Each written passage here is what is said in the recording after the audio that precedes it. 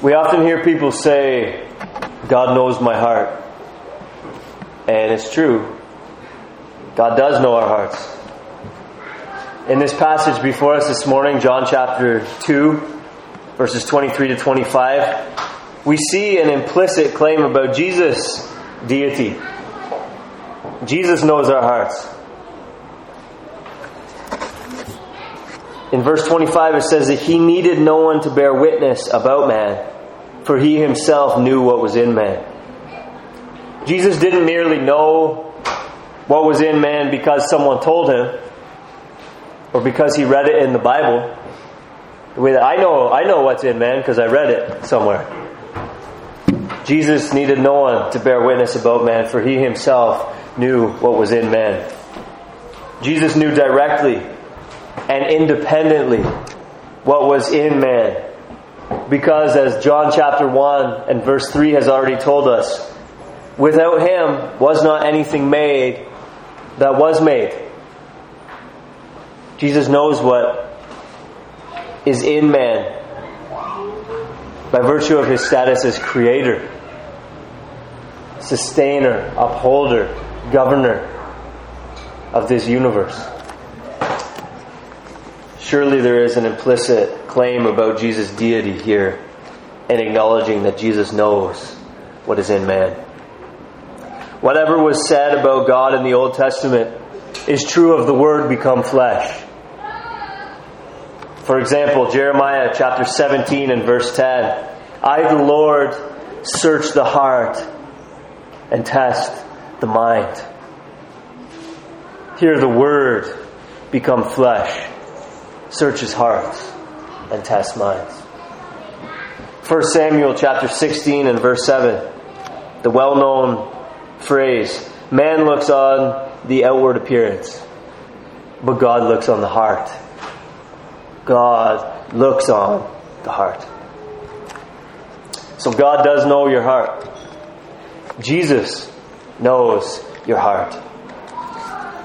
But that's not really the comforting idea that so many of its proponents think it is. Most people who say that mean that God will excuse their behavior because He knows that they have good intentions. That's what most people mean when they say, well, God knows my heart. The Scripture tells us, however, that when God looks upon the unregenerate heart, apart from the work of the Holy Spirit, what He sees is worthy of condemnation. Just before Jeremiah 17:10, which I read a moment ago, is of course Jeremiah 17:9. The whole passage reads like this: the heart is deceitful above all things and desperately sick. Who can know it? I, the Lord, search the heart and test the mind. Who can know it? The Lord. The Lord can know it. He does know it. And He sees that it is deceitful and desperately sick apart from the intervention of His grace. The Lord knows that. Jesus knows that. This is what's going on in this passage. John chapter 2, 23 to 25. Men with deceitful and sick hearts respond to the signs that Jesus was doing. John chapter 2 and verse 23. And Jesus, the Lord, searches the hearts, tests the minds of these men, and finds them wanting. In other words, Jesus knows that these so-called believers were false believers. As Herman Ritterboss points out, elsewhere in John's Gospel, there is mention of faith that later proved impermanent. Consider, as a clear example, John chapter 8, verse 30 and following.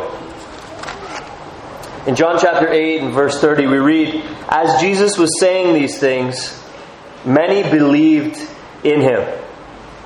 So far, so good.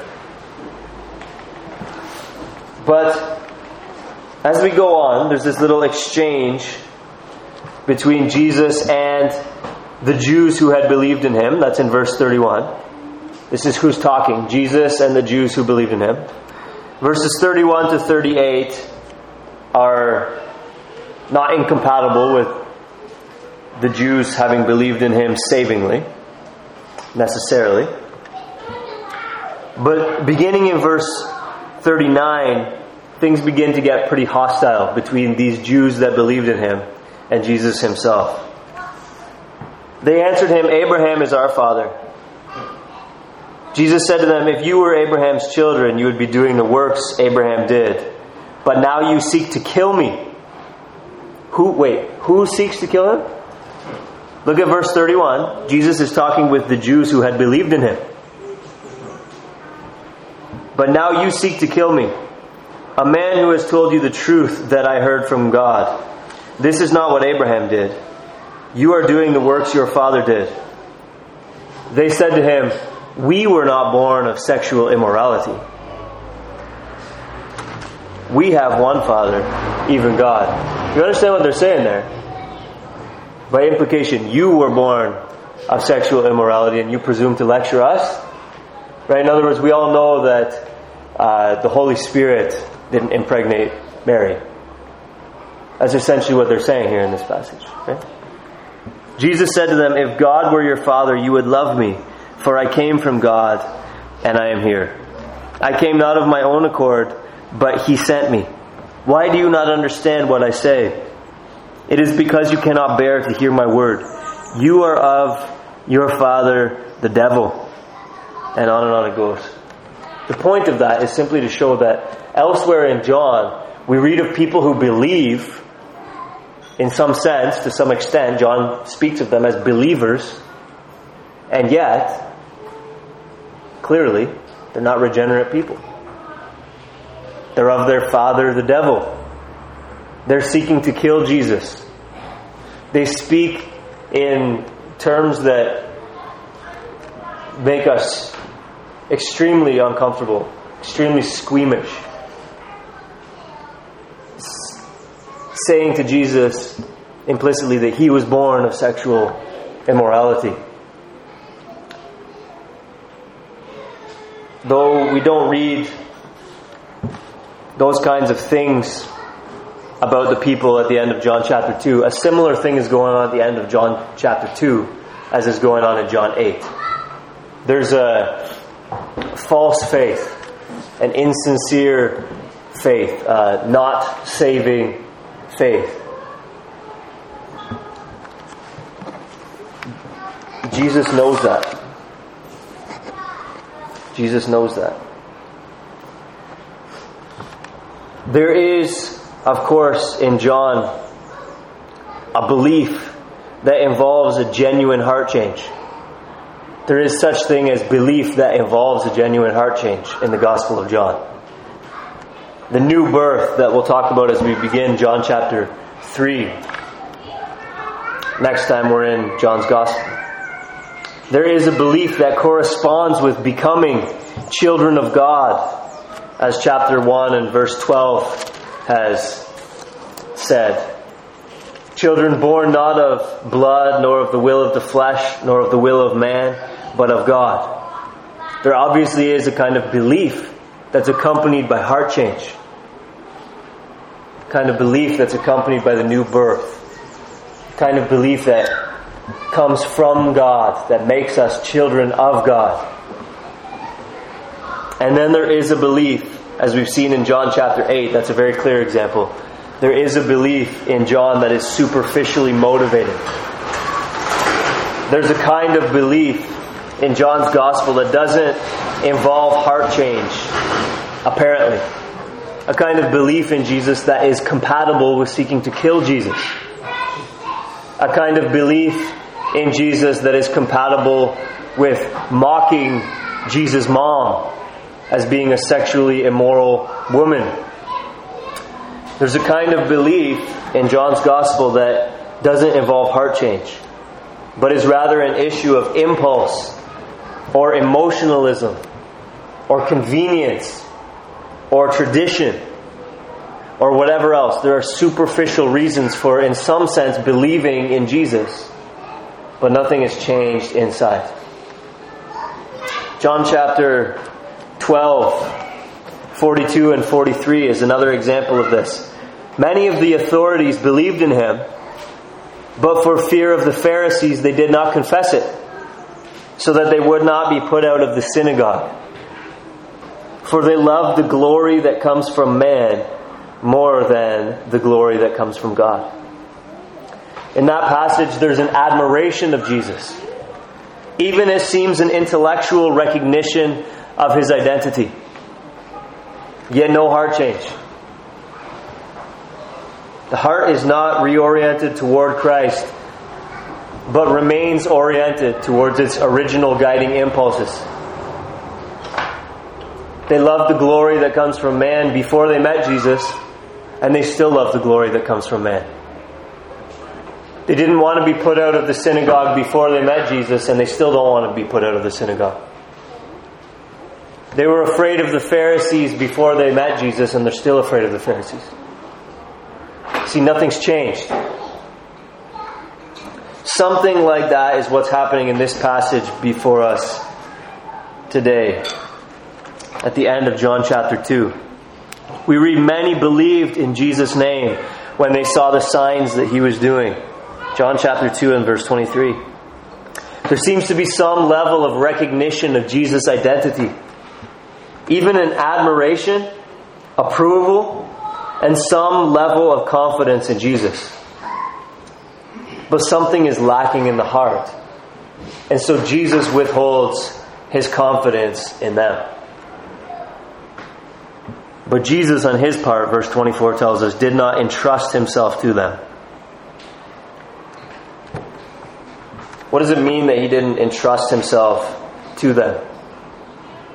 Obviously, there's some kind of reservation. He didn't give himself to them, perhaps in the way that he gives himself to true believers. He didn't allow himself to be affected or swayed by them or their plans for him. We read elsewhere in the Gospels that sometimes they wanted to come and make him king by force, but Jesus withdrew. He didn't entrust himself to them. Something like this is going on here. There's this hesitation, this reservation. And why? Not in this case because the timing wasn't right, but in this case because it says he knew what was in them.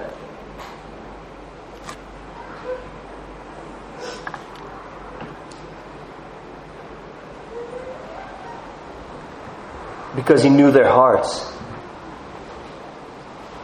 Because he knew, evidently, that their belief was not as a result of heart change, but was superficially motivated in some way, as those in John 8, John 12, and elsewhere in John's Gospel were.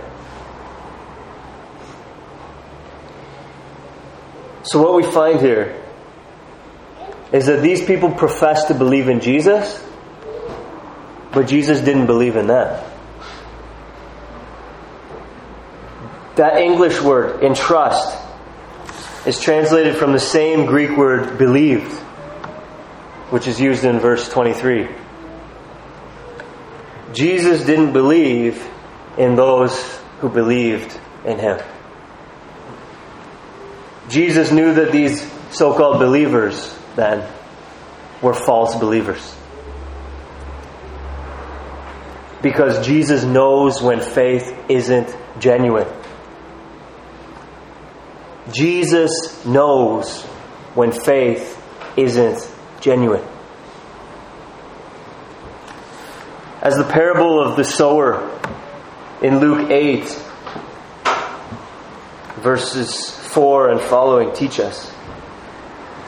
Not all who demonstrate some response to the gospel will be saved. I think most of us, if not all of us, are familiar with that parable. Someone goes out to sow seed. He scatters it. Some of the seed gets taken up by the birds. Some of the seed doesn't have any root, and so it grows a little bit and then withers in the heat of the day. Some of it gets choked out by thorns, and some of it produces good fruit. Do you realize that in 3 of those 4 seeds, there is some response to the gospel? 3 of those 4 soils received the seed to some extent, in some way. And yet the clear teaching, the clear implication of Jesus' teaching about what that means is that only the 4th soil is good. Not all who demonstrate some response to the gospel will be saved.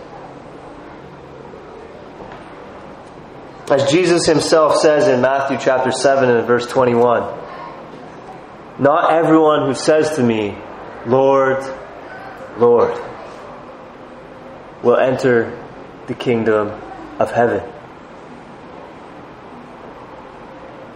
There is such a thing as making a response to Jesus, a response to the gospel, which does not stem from a changed heart.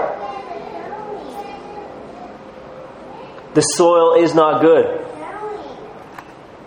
The heart is still deceitful and desperately sick.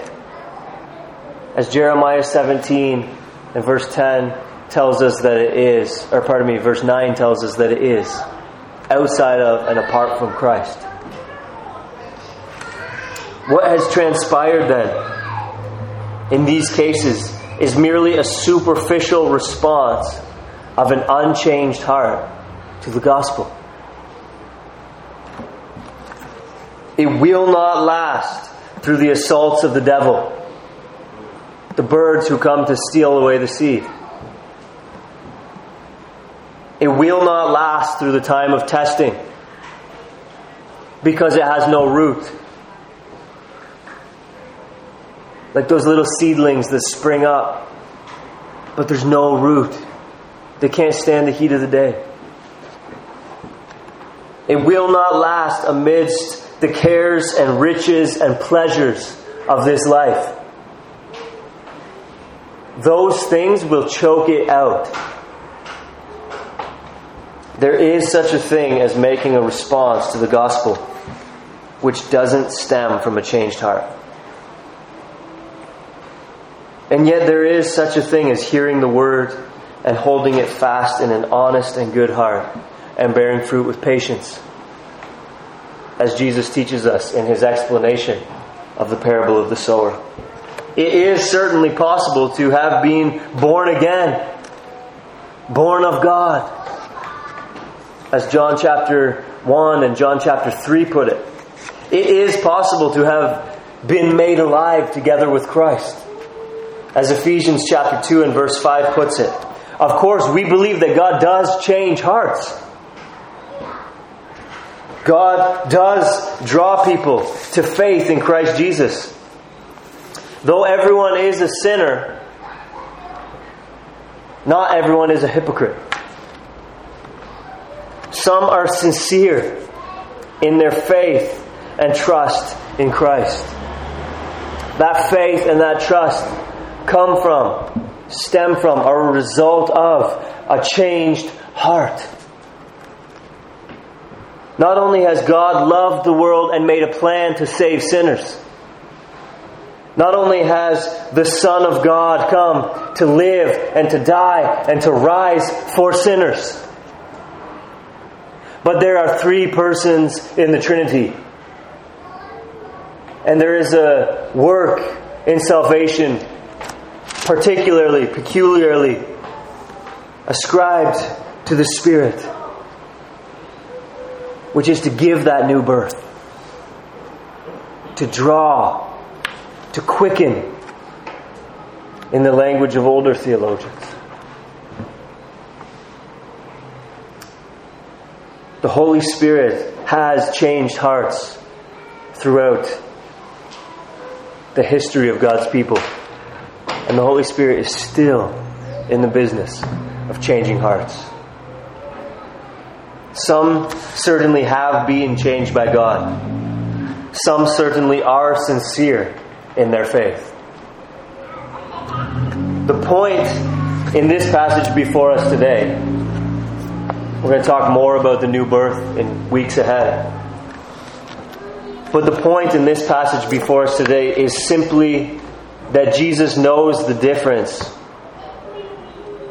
between those whose faith is sincere and those whose faith isn't. Jesus knows what is in man. Not only does God know your heart, His Son, who was with God and who was God, the Word became flesh. He knows your heart.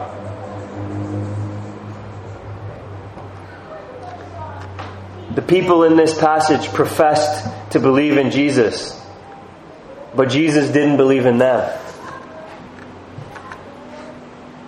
Does Jesus believe in you?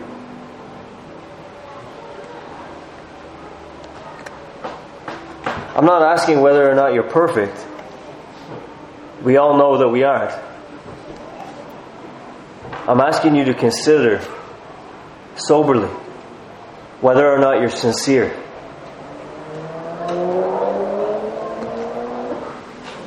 The difference here isn't between perfection and imperfection. The difference is between imperfection and insincerity. Have you made a wholehearted response to Christ and His gospel? Have you made a life-changing response to Christ and His gospel?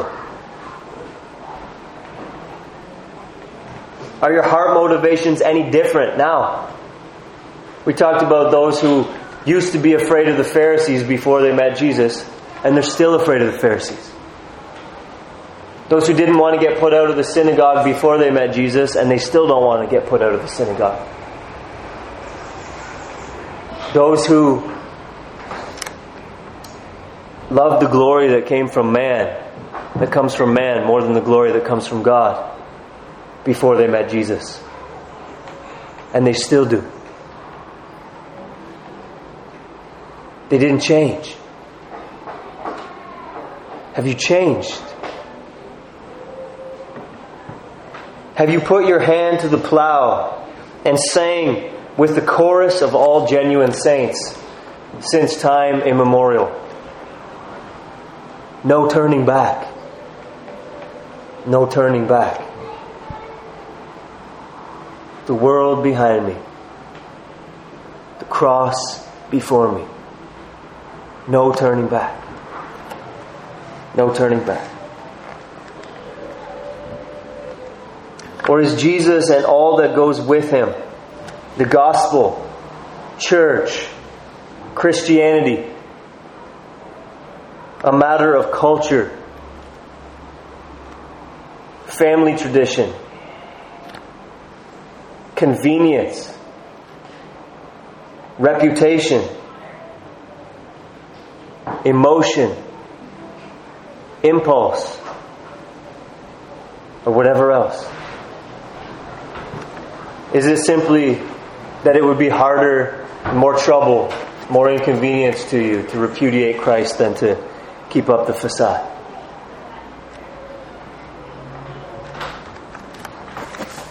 Are you prepared to persevere through the devil's attempts to steal away the word, the seed from the path? Are you prepared to persevere through times of testing? Are you prepared amidst the cares and riches and pleasures of life to count all things as loss for the sake of Christ? Nothing compares. Or are you gone from Christ, mentally and in your affections, as soon as the church ends? What difference is there between that and the birds coming and stealing the seed from the path? As soon as you close your Bible, after your devotions in the morning, you're gone from Christ, mentally and in your affections. What is the difference? Tell me. What is the difference between that and the birds coming and stealing the seed from the path?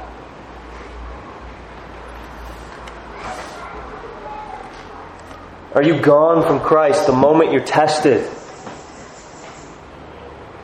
When it's convenient to follow Christ, you follow Christ. And when it's not, you don't.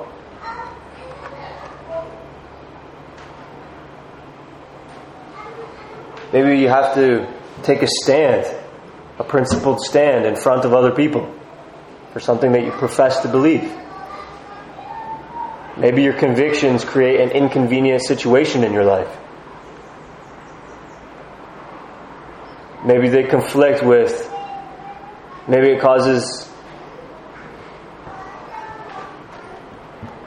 cause of Christ conflicts with other priorities in your life.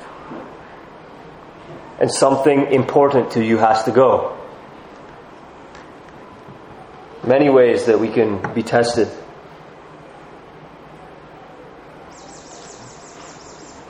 Are you there when it's all good, but then when troubles hit the fan, so to speak, your path wanders from Christ?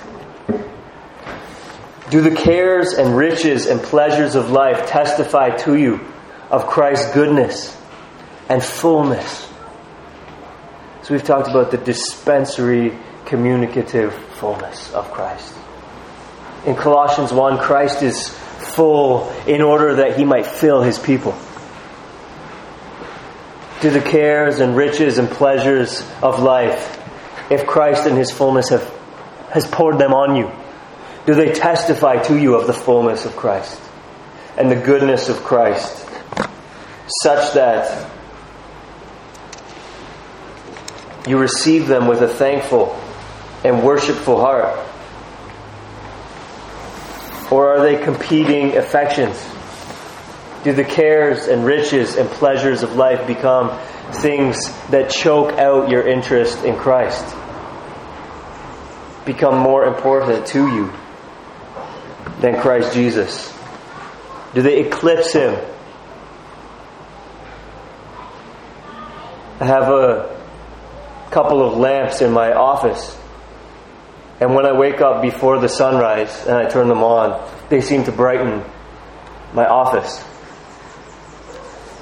But then the sun rises, and sometimes I forget them on. I forget that they're even on, because they basically make no difference once the sunlight's streaming in the room. The sunlight eclipses the light from the lamps. Do the cares and the riches and the pleasures of life eclipse the presence of Christ in your life? The goodness of Christ, the sweetness of Christ, such that you forget that He's even there? Or worse, do you envision Christ as a servant in your life, tasked with bringing you those things? Have you bought into some soft form of the prosperity gospel? That the function of Christ in your life is to bring you the cares and the riches and the pleasures. Satan said to the Lord, "Does Job fear you for no reason?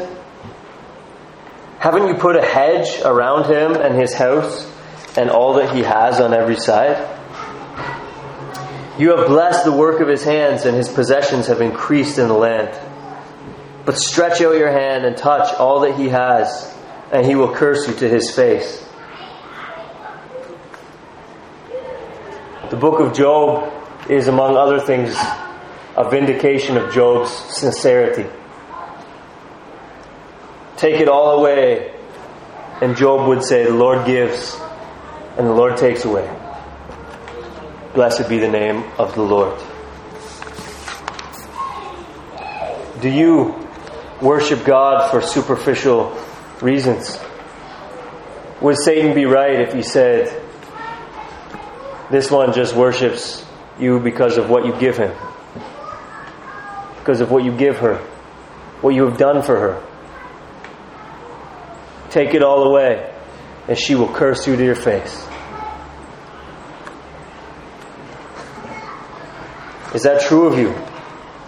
Or would you bow and worship alongside Job, as it were, if God stripped every lesser motivation away?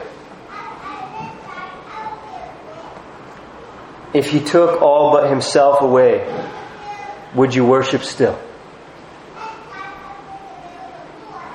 The passage before us today, John chapter 2, 23 to 25, indicates to us that Jesus knows the answer to these questions. Jesus knows the answer to these questions. God knows your heart. Jesus knows your heart. You profess to believe in Jesus, but does Jesus believe in you? You ought not to gloss too quickly over this question. Soberly consider your state before God.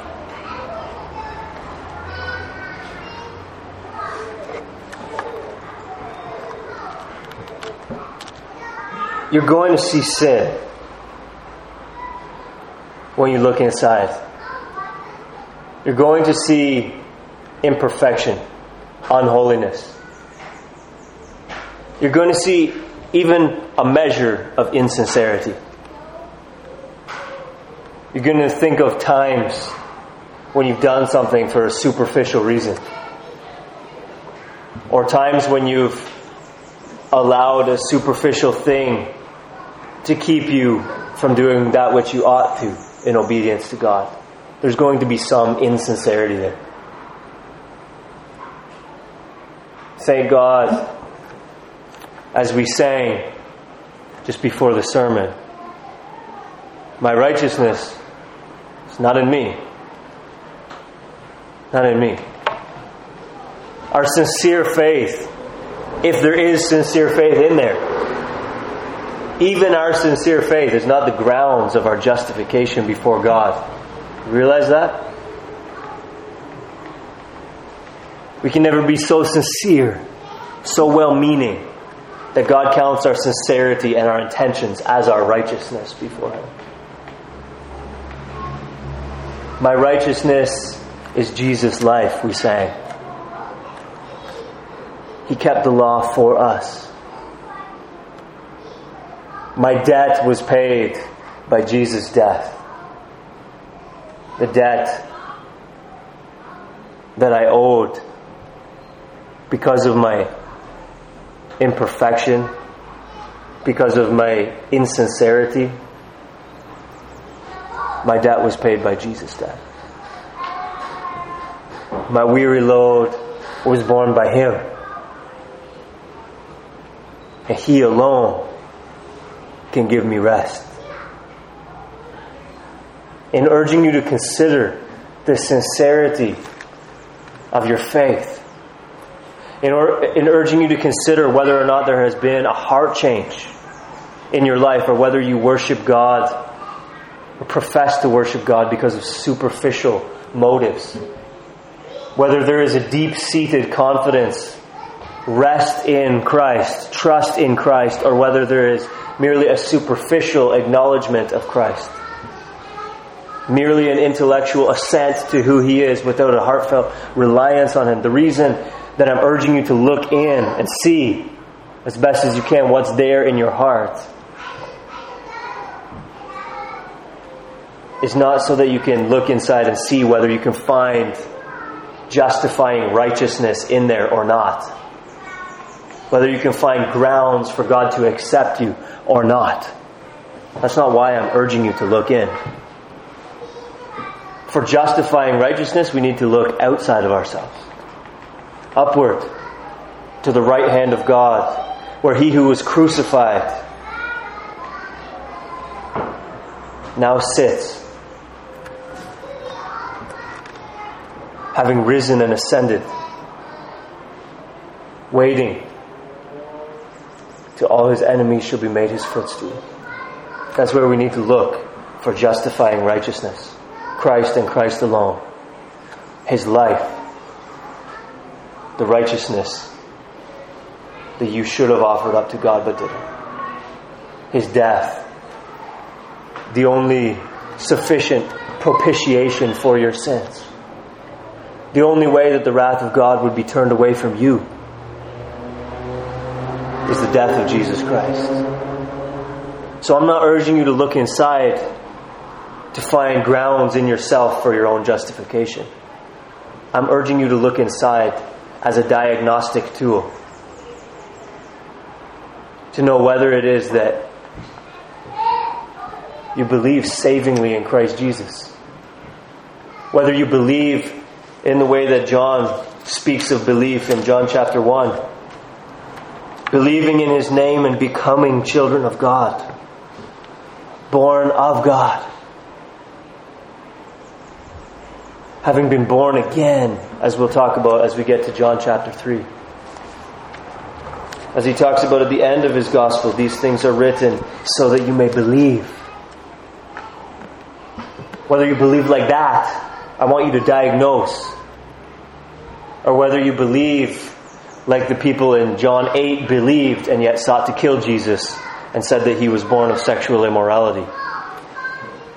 Or whether you believe like those in John chapter 12, but nothing really changed and they were still afraid of the Pharisees and being put out of the synagogue, and so on and so forth.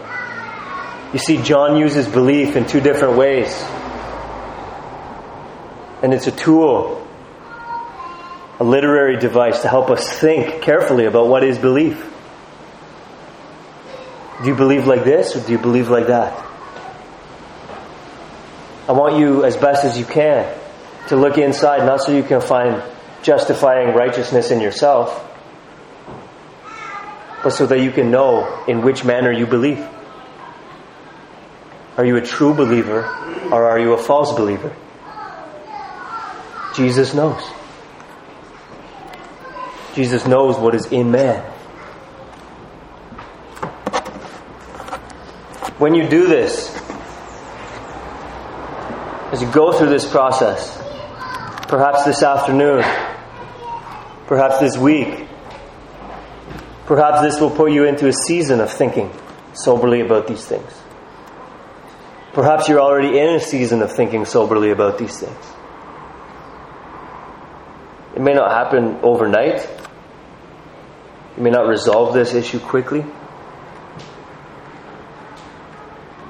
But if in the end you conclude that you are sincere, though imperfect, that there has been a heart change, that you really do love the Lord, that you really do want to be free from sin, that you really do want to worship, that you really are trusting in Christ and Christ alone. Thank God for the work of grace in your heart. Thank God for that quickening ray which caused the dungeon to flame with light, which caused you to rise, to go forth, and to follow Him. Thank God for that.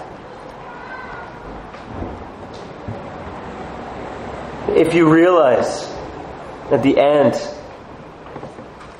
of this self-examination that you're actually not among the number of God's people, that your faith is insincere, superficial, come to Christ. He will have you. As John chapter 6, verse 37 says, or as Jesus says in John chapter 6 and verse 37, whoever comes to me, I will never cast out. The point of exposing your hypocrisy and insincerity isn't to drive you from Christ. It's not to beat you up and send you home like, never come back in this church again. You hypocrite. That's not the point. You understand? It's not to drive you from Christ. It's not to discourage you and send you from here hopeless. The point of saying that Jesus knows your heart, that you might be able to fool me, that you might be able to fool the congregation, that you might be able to fool the nation, you might be able to have a lifelong reputation as a Christian, but come to the realization in the end that Jesus knew you were a false believer. The point of that isn't to discourage you, to send you away hopeless, and to drive you from Christ. The point of that is to tell you now, so that you can remedy it, so that the issue can be addressed. Didn't Jesus do this over and again with people who came to Him?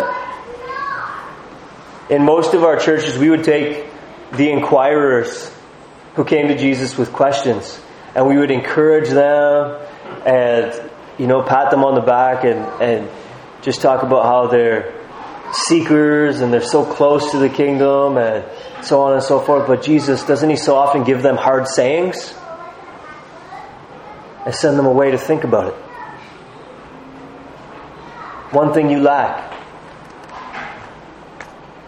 Jesus, looking at him, loved him, said to him, one thing you lack. And we read that the man went away sad. You know why Jesus did that? Not because He didn't love him, but because He did love him. He sent him away sad, so that he could think about what Jesus had said and address the problem that he wasn't as righteous as he thought he was. Jesus did that over and over again. I'll follow you wherever you go. Foxes have holes, birds have nests, but the Son of Man has no place to lay His head. You'd almost think Jesus didn't want followers. But the point of Jesus doing these things and saying these things wasn't so that people wouldn't follow. It was so that they actually would follow. Actually follow. The way that Jesus defines following. So not so that they wouldn't become Christians, but so that they actually would become Christians.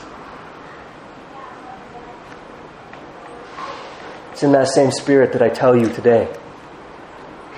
Jesus knows your heart. Consider, as best as you can, consider your own motivations. Consider your own response to the gospel. It's imperfect for sure. At times it's even going to be insincere. But has your response to the gospel been accompanied by a real, genuine change? A sincere reorientation of your heart toward Christ Jesus? You profess to believe in Jesus, but does Jesus believe in you?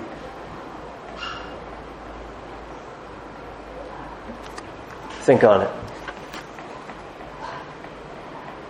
And as I said, if you come to find that your faith is insincere, that you have been a hypocrite, the response should not be that you stay away or run further from Christ, but that you would come to Him for the first time savingly